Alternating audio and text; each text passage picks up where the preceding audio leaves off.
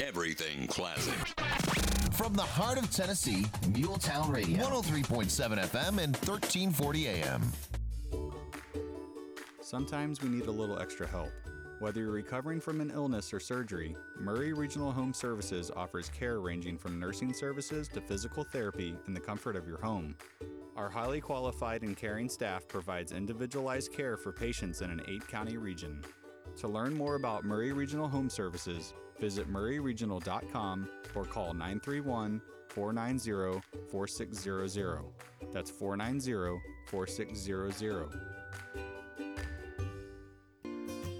Hello, I'm Barbara Lincoln with Hollins Pharmacy. You may have heard our previous commercials about compression hosiery that we carry at Hollins Pharmacy. Well, we've recently expanded into a full line of knee braces, back, wrist, ankle, and other support wear. We will gladly help you get just the right fit for these items and, of course, special order items to ensure the proper fit. Come see us at Hollins Pharmacy, 1608 Hatcher Lane, or call us at 931-388-4233. 388-4233. American Standard Heating and Air Conditioning is built to a higher standard, so you can focus on the problems in your life that actually matter, like the stair that only creaks when everyone else in the house is asleep. American Standard Heating and Air Conditioning, built to a higher standard. Call Davis Heating and Cooling at 931-388-2090. Davis Heating and Cooling is your local American Standard dealer and proudly serves the Murray County area. Find Davis Heating and Cooling online and on Facebook or call today, 388-2090. Hi, I'm Steve, the garbage man. By now you all know about Don, our service truck guy. Well, let me tell you about another member of our service team, and that's Mike Ashley. He's the guy you'll talk to when you call the office. Just call and talk to Mike one time at 931-540-0919, and you'll see why we're lucky to have him here at the Garbage Man. Thanks, Mike, for all you do to keep the Garbage Man first in service. That's 931-540-0919. For 60 years, people all over Middle Tennessee have returned to Parks Motor Sales again and again because they get the best vehicles and best service possible. Go to parksmotorsales.com for options, new Buicks, pre-owned cars, trucks, and SUVs, financing, certified technicians, parts, tires, and more. Then stop by 919 Nashville Highway, test drive a Buick, and see why the Buick Encore and Buick Enclave are among America's most reliable vehicles. Experience the new Buick at Parks Motor Sales.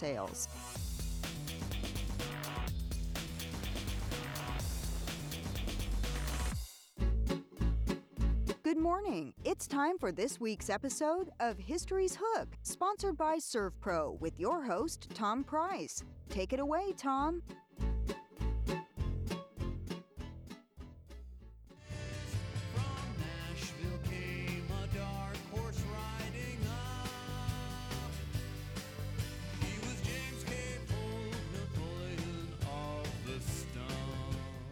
Good morning and welcome to History's Hook, where I guarantee that we'll get you hooked on history. I'm your host, Tom Price. Each week on History's Hook, we'll be bringing you interesting and informative stories from the past in an effort to connect the history in our own backyard to the big events that compose national and world history. We'll explore a new topic every week and bring in experts and eyewitnesses to the events, places, and people we'll be talking about. This is not your high school history class. We're going to make history fun and compelling.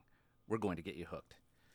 The song you just heard was a song called James K. Polk by the band They Might Be Giants, and it's helping us kick off an important three-part series as we explore the lives of Tennessee's three presidents, Andrew Jackson, James K. Polk, and Andrew Johnson. It's interesting to note that none of those three men were actually born in Tennessee, but each spent the majority of their lives in the state and ascended to the White House while calling Tennessee home. Each of the three had an enormous impact upon Tennessee and United States history over a time frame that spans over 40 years, Jackson being elected in 1828 and Andrew Johnson ending his term in 1869. Of course, their contributions have been felt far beyond their presidential terms, and many of their policies are still relevant to this day. All of them have been in the news lately. It is also interesting to note that Murray County, Tennessee was, in a way, a crossroads in their lives. Each of them spent time here, and the subject of today's program, James K. Polk, considered Murray County to be his home.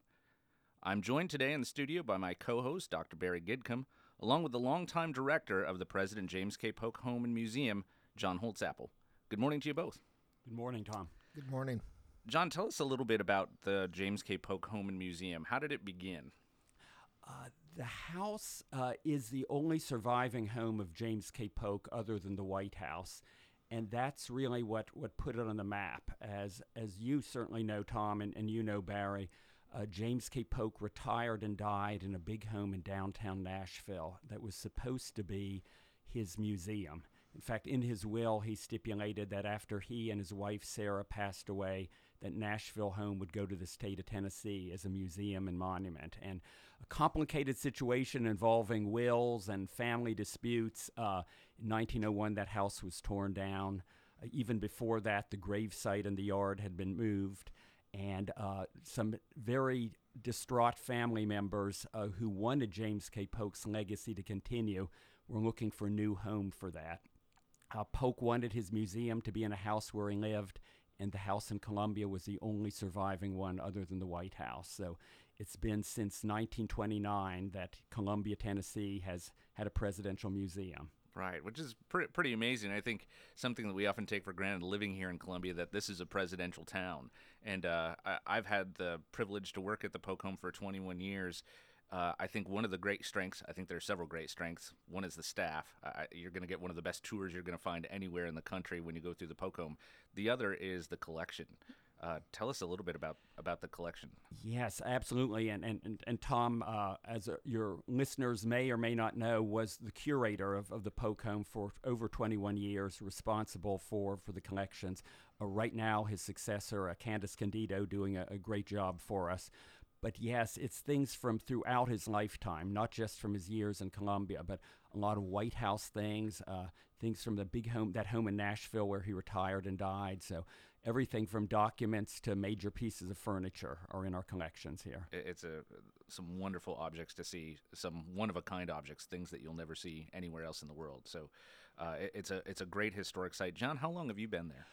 Over 35 years now. So, which is amazing. In the museum field, just for those of you who are not or have never worked in the museum field, one of the benefits of working in a museum is going from museum to museum, maybe having a career that spans 3 or 4 different historic sites. But John, you've chosen to remain at Polk for a very long time. What's the thing that's kept you there all this time? I'm learning things all the time. I mean, we're a small enough site that I'll still help with tours even as an administrator, and almost every week I could get a question I've never heard any time before. After all of this time. Let me ask you this. What about James K. Polk intrigues you? What can you think of one thing that really is kind of the hook for you when you think about James K. Polk? Certainly the fact that he accomplished so much, really shaped the country geographically, also sort of shaped the presidency and the way he exercised his executive power. Yet he is still in some ways seen as an obscure president. The average American might not know who James K. Polk is. So that contrast and sort of the pleasure of having visitors discover how much James K. Polk accomplished, I think is something that's wonderful about working at the Polk Home. People are almost always pleasantly surprised when they come to the Polk Home because they don't know a lot about him going into it, and the number of accomplishments that he managed to get done in a single term of office, everybody's always amazed. So it's absolutely a fun part of the job. That leads into the next question, that most historians consider him to be one of the most successful, perhaps the most successful one-term president in American history, yet he's one of the least known. Why is that? Certainly here in Tennessee, he's overshadowed by Andrew Jackson, who is had the more colorful personality. I mean, Jackson, the war hero, the duelist, the man who sort of shapes the Democratic Party, old Hickory compared to James K. Polk's young Hickory. So James K. Polk was sort of in Andrew Jackson's shadows during his lifetime, and I think still is. That certainly plays a big role. Also, much of what Polk did was controversial. I mentioned all the land he added. He almost came to blows with Great Britain over the Oregon Territory. There was a controversial war against Mexico during his presidency with the annexation of the Southwest. And then after all that land was acquired, there was immediate question of whether you allow slavery in all this Western territory. So the controversy over what many saw as an unnecessary war, and certainly the slavery controversy, make Polk's accomplishments less celebrated. Right. We're going to get into all of those topics a little bit later in the interview. I mentioned in the opening that all three of Tennessee's presidents have been in the news lately. Interesting. President Trump has publicly likened himself or models himself or tries to model himself after the best known of the Tennessee presidents, Andrew Jackson. Some writers and historians have argued, however, that perhaps Trump is a little bit more like James K. Polk. In his book, The Year of Decision, 1846, the historian Bernard DeVoto described Polk as rigid, narrow, obstinate, far from first-rate. More than that, the man himself was pompous, suspicious, secretive, had no humor, he could be vindictive, and he saw spooks and villains around him. So I think those are similar descriptions that have been used for our current president. DeVoto continues, however, and this is a quote, "But if his mind was narrow, it was also powerful, and he had guts. His integrity was absolute, and he could not be scared, manipulated, or brought to heel. No one bluffed him, no one moved him with direct or oblique pressure. Furthermore, he knew how to get things done, which is the first necessity of government, and he knew what he wanted done, which is the second." Time will tell whether President Trump can live up to a comparison like the latter half of that description. Do you see any other similarities between Trump and Polk? Wow. I think I've been at the Polk home so long that I'm living in the 1840s and do not give a good perspective of comparing James K. Polk with present-day politicians. Right. Well, it's a sticky wicket. I think that's sometimes a difficult thing. I saw a couple things. One is maybe the work ethic. I think both of them are considered workaholics. Talk a little bit about Polk's work ethic.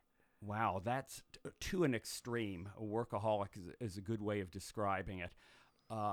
He had an unpromising youth. He was in bad health for much of his earlier years and really for his whole life.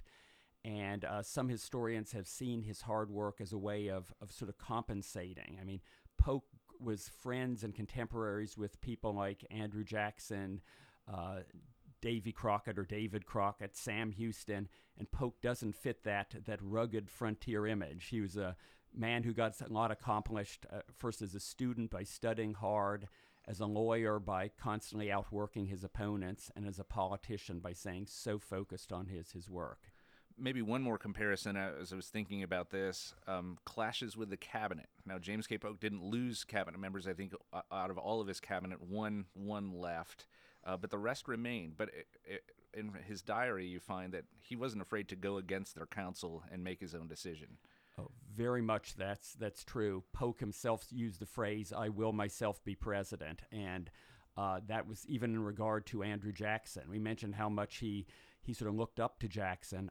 Shortly before Polk's presidency, while he was still here in Columbia, he was trying to decide or select his cabinet, and he actually paid a visit to the Hermitage to ask Jackson's advice on whom he should select for the cabinet. And he didn't follow the advice. But he still made that courtesy call, but right there from the very beginning, he was even going to defy Andrew Jackson's suggestions. I think the comparisons, we can end with the comparisons with our current president there, other than saying here's sort of opposite ends of the spectrum where Trump comes from a great deal of wealth. Polk didn't. Where did James K. Polk find his beginnings? Here in Murray County, and I know you always want to make that hook or connection between Murray County history and national history, and really, when James Polk came here, this was the West. This was the frontier. So he was born in North Carolina, near Charlotte. Okay. His father, Samuel, was a land surveyor who always wanted to stay near the edge of the frontier, and then also was paid partly in land. So Samuel eventually made the decision to move his family to where his work and his land were. And James K. Polk was 10 going on 11 when the family crossed the mountains and settled here in Middle Tennessee. And it really was, the first year here at least, was really barely subsistence living. So James K. Polk did have that frontier experience, and that would really shape his life and certainly shape his political philosophy. So his father, Samuel, was a land surveyor, a land speculator. What about his mother? The mother, Jane, was a dutiful wife and mother who had 10 children. who'd outlived 7 of the 10 children. So a very strong woman in her own right, a strong, resolute woman. And a Presbyterian? Definitely a strict Presbyterian. Her maiden name was Knox, as in John Knox, the Scottish Presbyterian reformer. And James She's K. Polk, the descendant of John Knox's brother, in fact. Right. So James K. Polk was the oldest in a family. Oldest and has Knox as a middle name. That's what that K stands for. And so he has 9 siblings. He's the oldest of 10 in this frontier family. He's about 10 or 11 years old when he comes from North Carolina to Tennessee, and they settle in Maury County, in the north end of town. And so what is it like for him? Do we have any sense of what his youth was like growing up on the western frontier? There's very little specific documentation on it, but a noted historian, Charles Sellers, in his biography of James K. Polk, sort of speculates on what life on the frontier would have been like. And Sellers is one who does pick up on the theme that Polk wasn't in good health compared with many of the others. So right from the beginning, might have seen himself as inferior almost. Didn't have really any formal education until about 17 years old. In fact, shortly before that, as a teenager, right before his 17th birthday, he needed surgery for stones in his urinary bladder. And it's sort of a gruesome story to be hearing early in the morning, so I won't go into too many details, but he had to travel over 230 miles by horseback to Danville, Kentucky, near Lexington, just to get to Dr. Ephraim McDowell, the nearest surgeon who could perform the operation. Polk had the operation while awake. It was successful, but really took a toll on him physically. There looked like no way he could follow in his father's path of being a land surveyor, which is really rigorous. I mean, constant horseback riding and hiking off the beaten trail. And Polk himself needed to just focus on his studies to succeed in life. So at 17 years old, he has this surgery. He recovers. He's more robust after that? Somewhat, but still not what you'd consider really the healthy frontier youth even then. So he goes to his education with a vengeance. Yes, and briefly attended sort of the forerunner of what's now Zion Christian Academy outside of Columbia. Then a short time at Bradley Academy in Murfreesboro, but had less than 3 full years of formal education before he applied for University of North Carolina, and did so well on his entrance exam he was admitted to college as a sophomore, and then graduated in 3 years with top honors. Which is pretty incredible to think about. So he grows up on the frontier, doesn't really have any formal education, really because he can't, until he's 17 years old, and then within a few years graduates from the University of North Carolina, which is one of the finest men's schools in the South in the 19th century, right at the top of his class. And that's, I think, where we first see that work ethic coming into play. If I remember from my reading, his roommate in college talked about his work ethic and how he would stay up all night studying a subject until he knew everything about it, and then succeeded in that way. And that roommate was no slouch. His name was William Moseley, and he was the first governor of Florida. Right. Yeah, Florida became a state the day before Polk was inaugurated. So interesting little trivia there. One day, one of the roommates becomes the governor of a brand new state. The next day, the other roommate becomes president of the United States. Incredible. Well, we're going to take our first break. We'll be back in a few minutes to talk more about James K. Polk. We'll be right back right after these messages.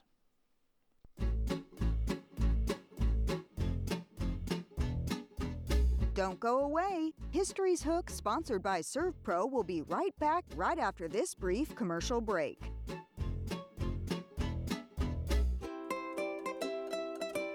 At Stat Wellness Primary Healthcare, we know in today's busy world, people expect quality products and services, plus convenience, even when it comes to healthcare. Don't wait to see your provider, wait somewhere else for lab work, and then wait somewhere else again for prescriptions. We can take care of it all in one stop. Come to Stat Wellness in Columbia, 1225 Hampshire Pike, and my team and I will take good care of you. Get on the road to wellness Stat. Call now, 931-982-6333, 982-6333.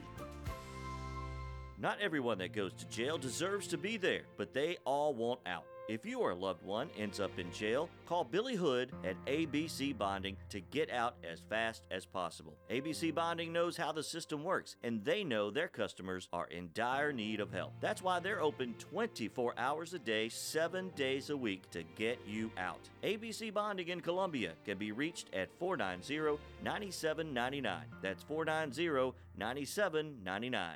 Jones & Lang Sporting Goods is a full-service sporting goods store that supplies everything you, team, or your entire league need for sports. Call 388-8060 or go to jonesandlang.com.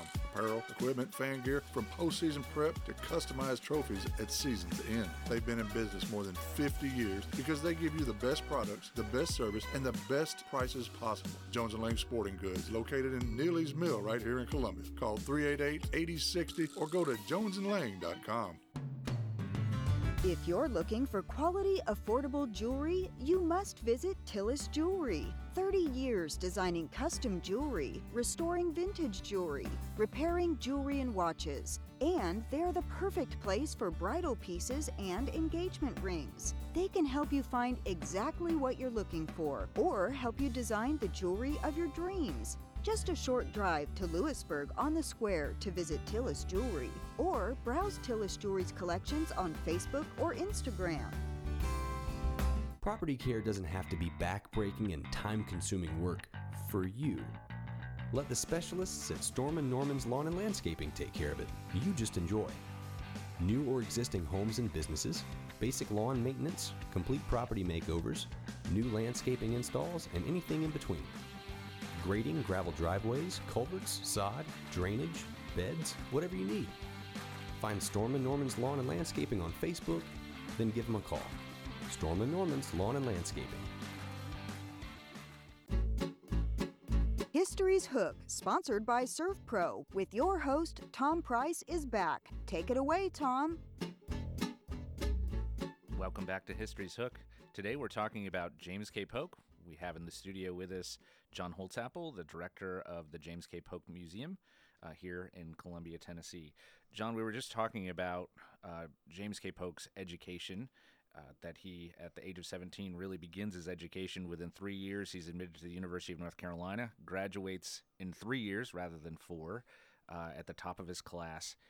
He then comes back to Tennessee, and what's next for him? What's his chosen career path? Okay, while he was in college, he participated in a debating society called the Dialectic Society, and historians think that that's where he developed his interest in law and politics. And coming back to Columbia, he was determined to become a lawyer. Nothing like law school here in the frontier, though, so he became an apprentice to a well-known Nashville lawyer and politician, Felix Grundy. And we've talked about Andrew Jackson being a mentor to James Polk, but certainly Felix Grundy was too. Polk would serve in Grundy's office and probably do things like copy documents and maybe even light the fire on cold winter days. In exchange for that, he was trained in the law. You got to read the law is the term that Exactly. they often used, which is quite literally reading every law book that they could get their hands on. They still had to pass the bar exam, however. Yes, which Polk did, and already had a law practice in Columbia by age 25. So his mentors were really political giants in that time period, and we'll talk about this when we get to the Jackson show a little bit more, but there's a real shift in political thought that happens around the era of Jackson, where prior to Andrew Jackson, all of the previous presidents were either the New England elite or they were from Virginia. So when Jackson gets elected, politics sort of moves westward, this idea of common man, and you have people like Andrew Jackson and Sam Houston and Felix Grundy, who at the height of his career would be Attorney General in President Van Buren's cabinet. So he's really learning not just the law and politics, he's learning from the political minds of the mid-19th century. Absolutely. Grundy was actually U.S. Attorney General during Martin Van Buren's presidency, so Polk is learning from major national figures. What kind of a lawyer was he? Do we have any sense? What kind of cases did he... Was he a defense attorney or a prosecuting attorney? A little bit of everything. We know he was a defense attorney, handled or defended accused horse thieves, counterfeiters, an accused stalker, but also did a lot of land cases. And in the frontier, there's so many land disputes, people fighting over borders. And this son of a land surveyor, James K. Polk, handled cases for his father on occasion. and also handled a lot of other land cases too. He had plenty of business on the frontier. He didn't remain in his law practice very long before he jumped into a political career. How did that begin? As a lawyer, he was a circuit lawyer. He was based here in Columbia, but he traveled from one county seat to the next throughout the frontier.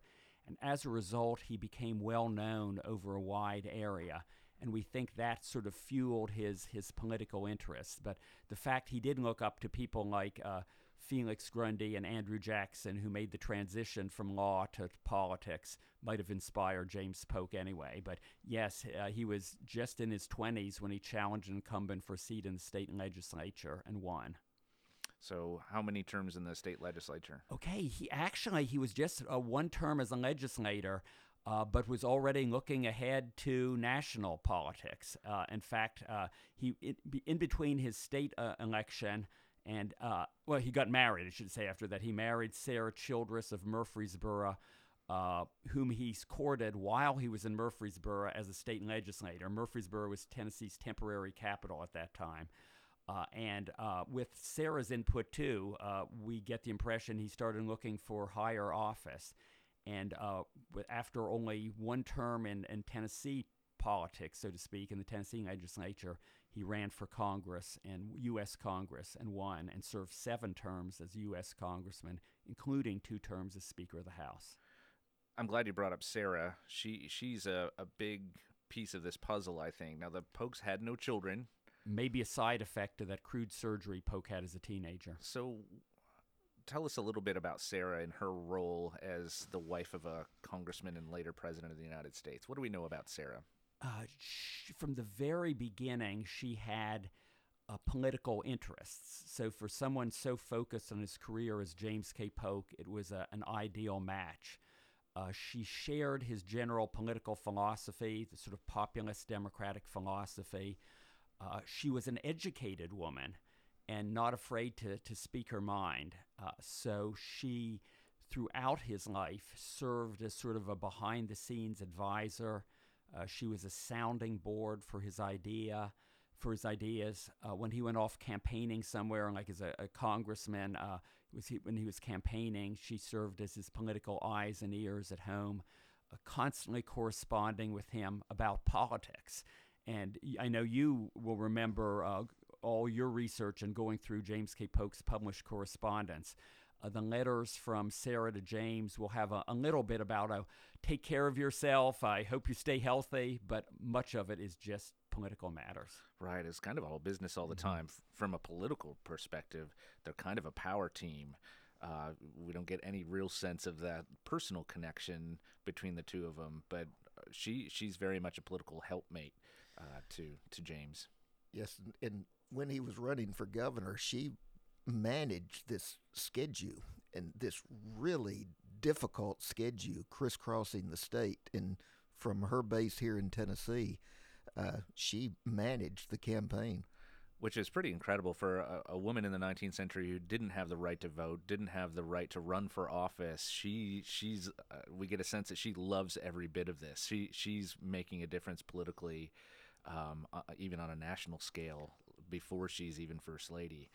I think it's a fascinating match. Yeah, she does 2 things. She manages the campaign and worries incessantly about her husband's health. Right. That's that work ethic again. When you read the correspondence, when Polk was running for Congress, and even more so, and we'll get to this in a second, as he ran for governor, he rode on horseback to every county in the state, and people were writing about it in the newspapers, what this guy, this Herculean effort he would put into politics. And Sarah was sort of coordinating that, telling him where his opponent was speaking, and James K. Polk would at the last second ride up and enter a debate with his opponent. So I think she had a lot to do with his success in these state elections. So Polk is elected to Congress. He is one of President Andrew Jackson's chief lieutenants in the House of Representatives. What do we know about the relationship between Polk and Jackson from not just a political but a personal standpoint? Do we have any sense of that? Both personally and politically, James K. Polk was very loyal. And Andrew Jackson certainly appreciated that. So jumping ahead in time, during James K. Polk's presidency, Andrew Johnson was a U.S. congressman and wasn't as loyal to Polk, didn't always agree with Polk's legislation the way Polk had with Jackson. And Polk actually made note of that Johnson wasn't as loyal to him as he had been to Andrew Jackson. But in truth, though, the loyalty wasn't hard because they were almost of one mind, that James K. Polk very much shared Jackson's populist belief in the common man and the looking after the interests of farmers and frontiersmen and factory workers. So 7 terms in the House of Representatives, 14 years. Polk rose to the position of Speaker of the House. To this day, he is the only Speaker of the House to go on to become President of the United States. What kind of speaker was he? He was in some ways, a beleaguered speaker. In that he, as very speakers of the House often are, they certainly take flack from the opposing party, and even within their own party, they're not always the most popular person because they have to do the necessary arm twisting to keep people in line. One of the issues that Polk as Speaker defended was certainly controversial then and controversial in the history books, was the so-called gag rule of not allowing any discussion about slavery on the floor of Congress. That was such a divisive issue that we can't even talk about it. And Polk did his best to try to enforce that. Polk was a very partisan politician. So like you're saying, I think every speaker is beleaguered in some manner because of that. But he was probably less willing to, to use a modern euphemism, cross the aisle in his time.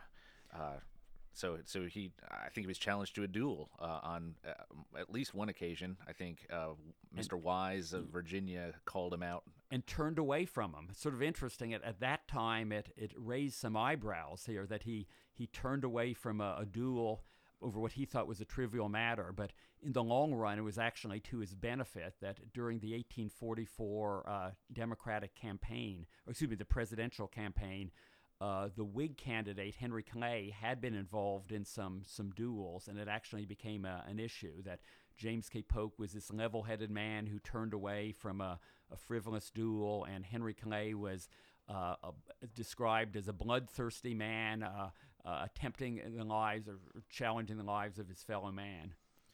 Yeah, I think what's interesting about that is that Henry Wise really wanted this duel. And I think Henry Wise thought he was going to kill James K. Polk. And Polk was very wise to not play into this. And it's interesting that Andrew Jackson, the duelist himself, Andrew Jackson heartily approved of the way Polk handled the situation. Right, yeah. Wise was known to be a crack shot. This was absolutely an attempt at getting rid of the Speaker of the House, and Polk managed to get out of that.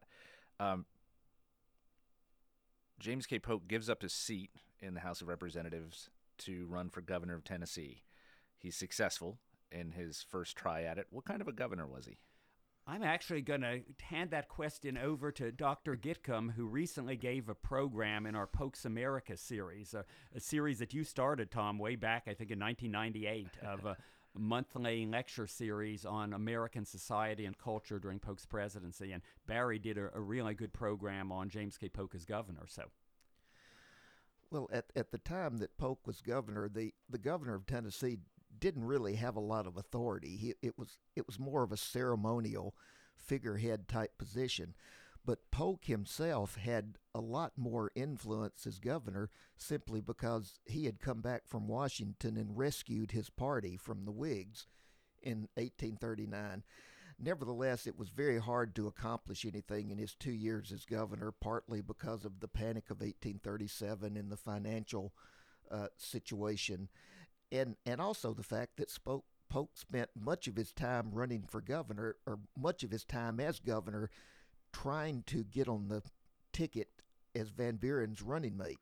Right, which the state of Tennessee, a lot of the citizens of the state of Tennessee didn't appreciate. Right. If I remember from newspaper articles, that he should be in Nashville doing his job rather than running around the state campaigning for Martin Van Buren.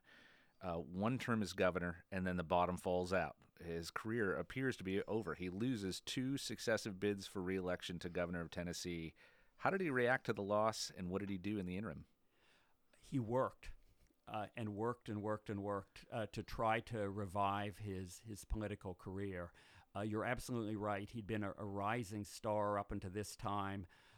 He had left the speakership really at the height of his power, almost as a favor for the Democratic Party in Tennessee. They were worried that the Whigs were gaining ascendancy in the state, so they needed a big-name candidate to run for governor. As Barry mentioned, just the one-term governorship where he didn't do much. As governor itself, the position didn't allow him to do much, and he just was sort of there as the Whigs grew more and more powerful in Tennessee. But he did all he could in local or state Democratic politics and in national Democratic politics, too, to revive his career, constantly looking for opportunities. Polk was a hard worker, but he was also one who would seize on every opportunity. And when an opportunity came up, he was ready, and that's what happened in 1844. Well, this is a good stopping point. We'll continue the story in 3 minutes and 30 seconds. You're listening to History's Hook.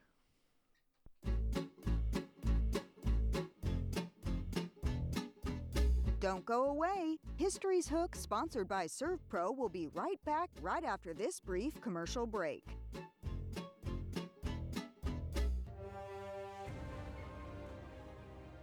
Asgard in Norse mythology means dwelling of the gods that ruled the Vikings. Their presence and exploration was so profound that their 3-century reign in parts of Europe is known as the Viking Age. Much like their ancestors, Asgard Brewing Company practices the Viking tradition of using what is locally available. You can taste the attention to detail in Asgard's farm-to-barrel brewing method with locally sourced ingredients. Stop by Asgard Brewing Company on the Duck River in downtown Columbia and channel your inner Viking. Brown's Body Shop has 2 locations to provide your vehicles with high-quality body and frame repairs, the best paint jobs, and custom body fabrications. Brown's Body Shop has been successful for more than 50 years because of their highly trained personnel, competitive prices, superior customer care, and timely service. Don't put off body repairs or that custom paint job at Fenders. Go to Brown's Body Shop today, 1505 Nashville Highway in Columbia to 129 Alpha Drive in Franklin. American Standard Heating and Air Conditioning is built to a higher standard, so you can focus on the problems in your life that actually matter, like the stair that only creaks when everyone else in the house is asleep. American Standard Heating and Air Conditioning, built to a higher standard. Call Davis Heating and Cooling at 931-388-2090. Davis Heating and Cooling is your local American Standard dealer and proudly serves the Maury County area. Find Davis Heating and Cooling online and on Facebook or call today, 388-2090. Hello, I'm Barbara Lincoln with Hollins Pharmacy. You may have heard our previous commercials about compression hosiery that we carry at Hollins Pharmacy. Well, we've recently expanded into a full line of knee braces, back, wrist, ankle, and other support wear. We will gladly help you get just the right fit for these items and, of course, special order items to ensure the proper fit. Come see us at Hollins Pharmacy, 1608 Hatcher Lane, or call us at 931-388-4233. 388-4233. Property care doesn't have to be back-breaking and time-consuming work for you. Let the specialists at Storm & Norman's Lawn and Landscaping take care of it. You just enjoy. New or existing homes and businesses, basic lawn maintenance, complete property makeovers, new landscaping installs, and anything in between. Grading, gravel driveways, culverts, sod, drainage, beds, whatever you need. Find Storm & Norman's Lawn and Landscaping on Facebook, then give them a call. Storm & Norman's Lawn and Landscaping. History's Hook, sponsored by ServPro, with your host, Tom Price, is back. Take it away, Tom. Welcome back to History's Hook. If you're just joining us, we're talking about James K. Polk today. We have in the studio Mr. John Holtzapfel, the director of the James K. Polk Home and Museum, located here in Columbia, Tennessee. So just to recap, James K. Polk, a product of the Western frontier, goes to the University of North Carolina, becomes a lawyer, jumps immediately into politics on the state level, and then 14-year member of the United States House of Representatives, Speaker of the House, Governor of Tennessee, loses his bid the next two bids for re-election, the bottom falls out. And you mentioned he goes back to what he knows, which is hard work. He's working in the interim. Did he have other sources of income, John, besides politics and the law? Yes, and Polk, we talk about Polk and expansionist. Land is always a key to James K. Polk. His father, as a surveyor, was paid partly in land. James K. Polk would inherit land from his father and would invest in land. And here in the South, land, especially if you're farming land, often meant slavery, enslaved workers. And that was also part of James K. Polk's income. And I know about 8 years ago, you, Tom, as a curator, were working on an exhibit right this time of year. I remember, at the end of the year, during holiday time, you were working on an exhibit called A Matter of Utmost Caution, James K. Polk and Slavery. So I'm interested in your input on that. Well, thanks for mentioning that. That was a big exhibit for us. So James K. Polk did engage in the institution of slavery. I thought he was a fascinating character from which to look at the institution of slavery because he dealt with it from really two different perspectives. One, as a slaveholder himself, he inherited slaves from his father at the time of his marriage, at the time of his father's death, and continued to increase his slave holdings over time. Most of the enslaved people of James K. Polk were sent to work on a plantation he owned first in West Tennessee. I think he had two there, one in Fayette County, one in Hardeman County, I think. And then he sold that plantation, and the enslaved people there were moved into Mississippi, north central Mississippi, Allabusha County, where he had 960 acres of land upon which the slaves worked and toiled. The other perspective from which James K. Polk was engaged in the idea of slavery is from a theoretical standpoint. As a politician in a time when slavery is really becoming a political issue, he's having to legislate on it. And you've already mentioned one of the ways that he dealt with slavery, certainly as Speaker of the House, was by not dealing with slavery. He invoked the gag rule and disallowed any discussion related to slavery over time. But one of the great fortunes, I often talk on this show about primary documents, going back to the documentation and how the Maury County Archives has all of the records. But Polk was an avid letter writer. He kept a diary, and those letters tell us a great deal about the slaves of James K. Polk. Because he was an absentee owner of this plantation in Mississippi, he had a series of overseers who ran the plantation, and they wrote to James K. Polk every month about what was happening on that plantation. So we have a very clear understanding of how the plantation was run. It gives us a very interesting view into plantation life and slave life in the mid-19th century. But Polk was making money on the plantation. I think he was, at least publicly or in his letters, trying to separate his plantation income from his political income. He was very aware, despite the fact that he invokes the gag rule, he's very aware of what slavery is starting to mean on a national scale and what that could mean to a politician as well. He continued to buy slaves even during his presidency, I think, but he did it through a third party. So again, publicly, people wouldn't know that the president was engaging in buying slaves. And there are abolitionist groups that are sort of gaining ground. Prior to Polk, I think they were kind of considered a fringe group, but by the time Polk is the president of the United States, it's becoming much more mainstream, and he's getting some angry letters, if I remember correctly, from some abolitionist groups in New England who were concerned about a slaveholding president in the White House. So he's keenly aware of what that means throughout his life. But we're fortunate, and at the Polk home, at least did our best and tried very much to sort of do that research and understand the lives of the enslaved people that belong to James K. Polk. So let's get back to the politics a second, because this is where the story gets really interesting. He loses 2 bids for re-election for governor. He's at the lowest point in his career.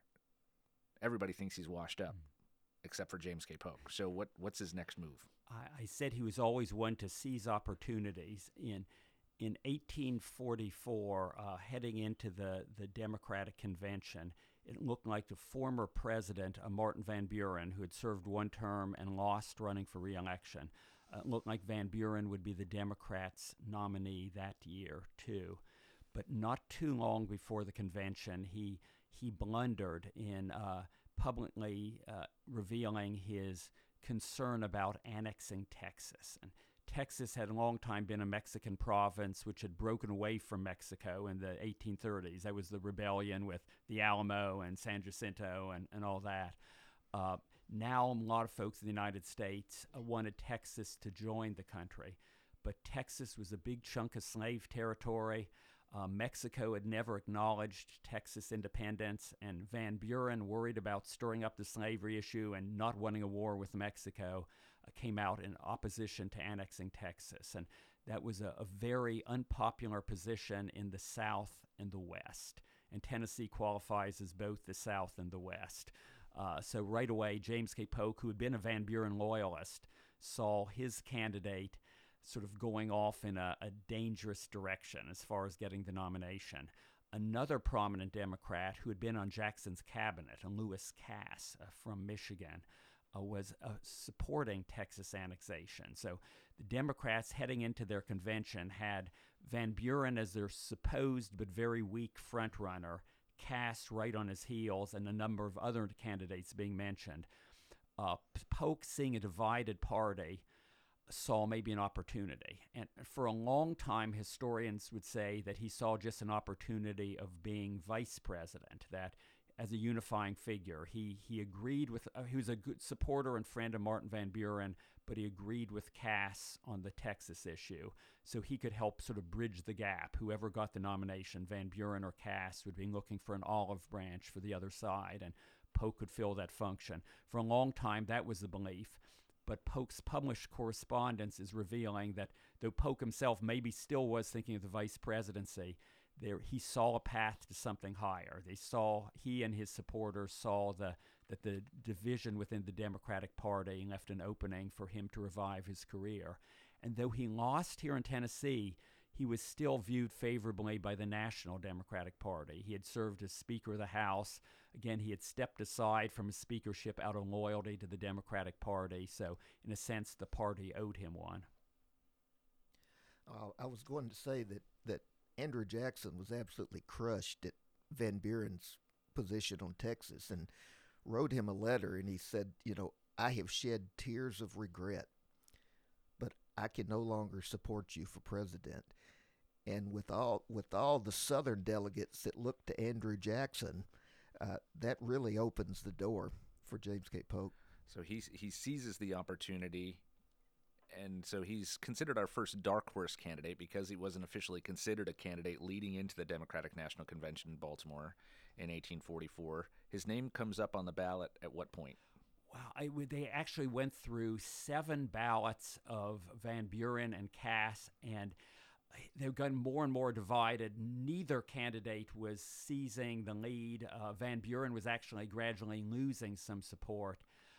The party was worried, party leaders were worried about the party just splitting in half, and they needed a compromise candidate. Because they are going to be running their candidate against who? Henry Clay. Who is one of the greatest names, a household name in America in the time period, a giant in American politics. Absolutely, and the Democrats were still hurting from losing the previous election with Martin Van Buren. So they needed a candidate to unite the party. It was on the 8th ballot that Polk's name first came up, and apparently it caused such a commotion and excitement, and it led to a lot of behind-the-scenes arm-twisting that he was nominated on the 9th ballot. Unanimously. Okay, yes. Unanimously nominated on the 9th ballot. So at the lowest point in his political career, one of the greatest political turnarounds in American history, he winds up with a nomination for the presidency in 1844, running against Henry Clay, the great political giant of American politics. How does the election come out? Polk was wise enough and aware enough of the slavery issue that he not only ran on Texas, but ran on the Oregon Territory also. The theme, an expansionist platform, Texas and Oregon Territory. And that refers to not just what's now the state of Oregon, but Washington, Oregon, Idaho, western Montana, Canadian province of British Columbia, western Alberta. All of that was considered the Oregon country. But it was a dispute over what was Great Britain's and what belonged to the United States. So Polk ran on seizing the Oregon Territory and also getting Texas. And the expansion issue, that would lead to a lot of trouble and lead to war as far as Texas went and Mexico, it was a very popular issue. Polk was riding the crest of a wave. And he wins the election by about how many votes? I don't remember that total. It was very close. It was New York was the decisive state. Had New York gone for Clay, Clay would have won the election. But I don't remember the one of the popular closest yes. in the 19th century. Yeah. One of the closest in American history. Do you remember, Barry? Yes. In popular vote, Polk got 50% of the popular vote. Clay got a little over 48%. The wild card was the Liberty Party that picked up almost 2% of the popular vote, and the Liberty Party may well have cost Henry Clay the state of New York. In the election, even though Polk had 170 electoral votes to Clay's 105, New York had 36 electoral votes, and the election really came down to who took New York. And Polk took New York by 5,000 votes over Clay. The anti-slavery, anti-Texas Liberty Party in New York picked up almost 16,000 votes. Wow. Incredible turnaround. So Polk is elected president of the United States. He's the youngest up to the time, just 49 years old, I think, when he becomes president. Pretty quickly says he's going to run for a single term only and then step aside. We're going to have to stop right here, take our final break, and then we're going to speed through his presidency when we come back. So we'll be right back right after these messages.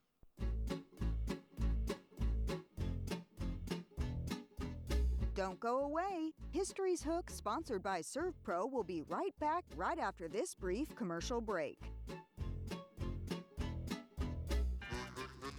Hi, I'm Steve, the garbage man. Have you been hauling your own garbage to the convenience center? Are you tired of doing it? Does your work schedule keep you from hauling it off regularly? Is your teenage son not taking it off like he promised when he got his driver's license? Do you have something better to do on Saturday? If any of these questions strike home to you, call the Garbage Man at 931-540-0919 and your problem will be solved. Looking for convenience? Try Quick Mart convenience stores conveniently located all across Murray County, southern Middle Tennessee, and North Alabama. Right now, get 99-cent icy any size. Hungry for breakfast? Try 2 ham biscuits for $3. Or how about 2 grilled chicken sandwiches for just $4? It's Quick Mart convenience stores conveniently located all across southern Middle Tennessee and North Alabama. Quick Mart convenience stores, proudly serving Shell gasoline. Staff at Spring Hill Memorial Park and Funeral Home know that today's busy schedules often cause you to put things off that need to be done. Planning for the inevitable is a special gift from the heart that spares your loved ones the burden of making difficult decisions at the time of your death. The experienced and caring staff at Spring Hill Memorial will assist you in making these decisions. Locally owned and operated, Spring Hill Memorial Park Funeral Home and Cremation Services, 931-486-0059. Visit your local Buick and GMC dealership first for new or pre-owned cars, trucks, and SUVs. Parks Motor Sales. At Parks, professional sales staff makes shopping easy. Buick and GMC financing can put you in the vehicle you want, and certified technicians keep vehicles running great. Experience the new Buick at Parks Motor Sales. Go online to parksmotorsales.com. Find your favorite vehicle, then stop by Parks at 919 Nashville Highway for a test drive. Parks GMC. We are professional grade.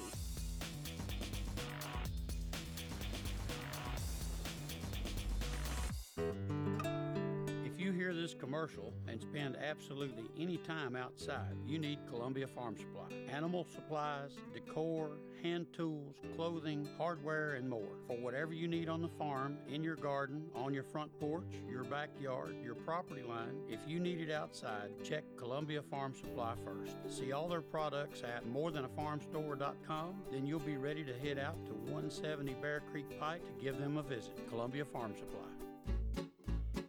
History's Hook, sponsored by ServPro, with your host, Tom Price, is back. Take it away, Tom. Welcome back to History's Hook. Today we're talking about James K. Polk. So he is the youngest president elected up until the time, 49 years old, he had some pretty specific goals that he wanted to accomplish. What were they, John? Entered the White House with four main goals: American expansion in the Southwest, and though he didn't specifically mention California, he had his eyes on all of that. Also, American expansion in the Northwest, the Oregon Territory, lowering tariffs, and establishing what they called an independent U.S. Treasury, independent of the banking system.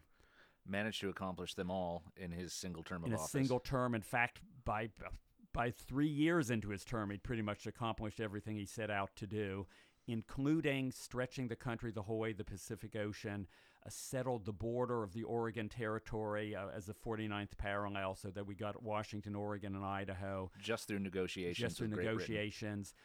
Sure enough, the Texas issue did lead to a very controversial war against most Mexico. Controversial aspect of Polk's presidency is the U.S.-Mexican War, which had at its very base the settlement of the border between Texas and Mexico, being whether it was going to be the Nueces River or the Rio Grande. Polk sent a military detachment out to defend what he believed to be the southern border at the Rio Grande. Mexico sends a military unit up to defend the Nueces, and it's just a matter of time before there's a clash of arms. Absolutely. War was inevitable. It was a 2-year war, a very high casualty rate, mainly because of disease. That's a controversial war, in some ways a tragic war, but as far as Polk and getting his goals, a very successful war. The United States got Texas to the Rio Grande, which not only was farther south than the Nueces, but went a lot farther west. I mean, stretched to present-day New Mexico and Colorado, too.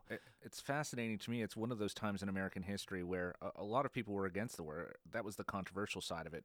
Abraham Lincoln, who is a one-term congressman, came out against the war, lost his seat in Illinois as a result. Ulysses Grant was a young lieutenant in the war and fought there, and later in his life called it one of the most wicked chapters in American history.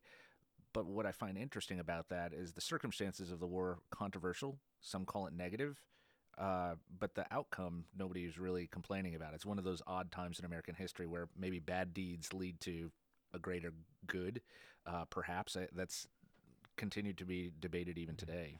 Not only then did we get the land all the way to Rio Grande, but as part of the settlement, we were able to buy at a bargain rate, at a victor's rate, the Southwest, really the whole way to California. And then the same year the treaty was signed, 1848, gold was discovered in California. So, I mean, really salt in Mexico's wounds, but a huge advantage to the United States. It's an amazing chapter in our country's history. And again, still debated out today of the rightness of that war.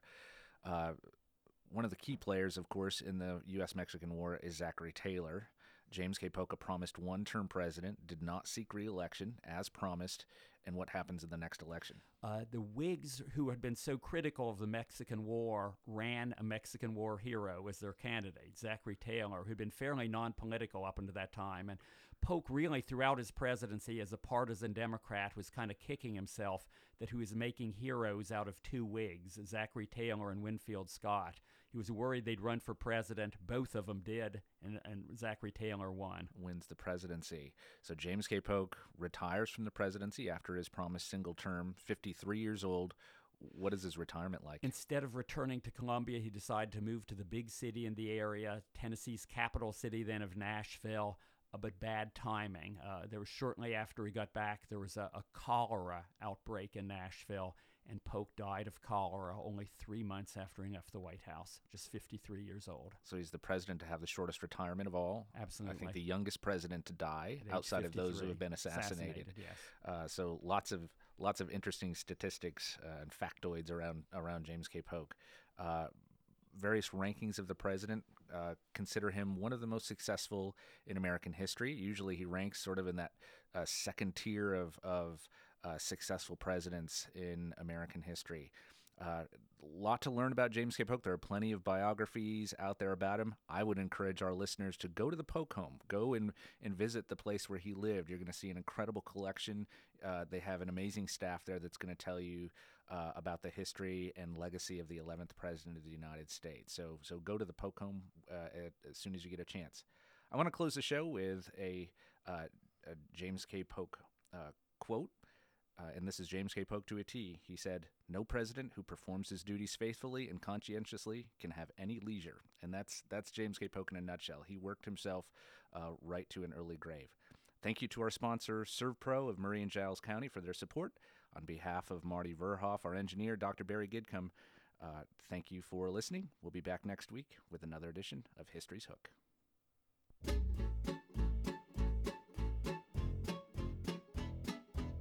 Thank you for listening to History's Hook with Tom Price. We hoped you enjoyed today's show.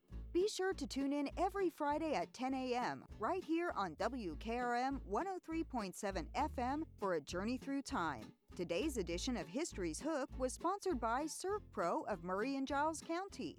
ServPro, faster to any disaster. American Standard Heating and Air Conditioning is built to a higher standard, so you can focus on the problems in your life that actually matter, like the stair that only creaks when everyone else in the house is asleep. American Standard Heating and Air Conditioning, built to a higher standard.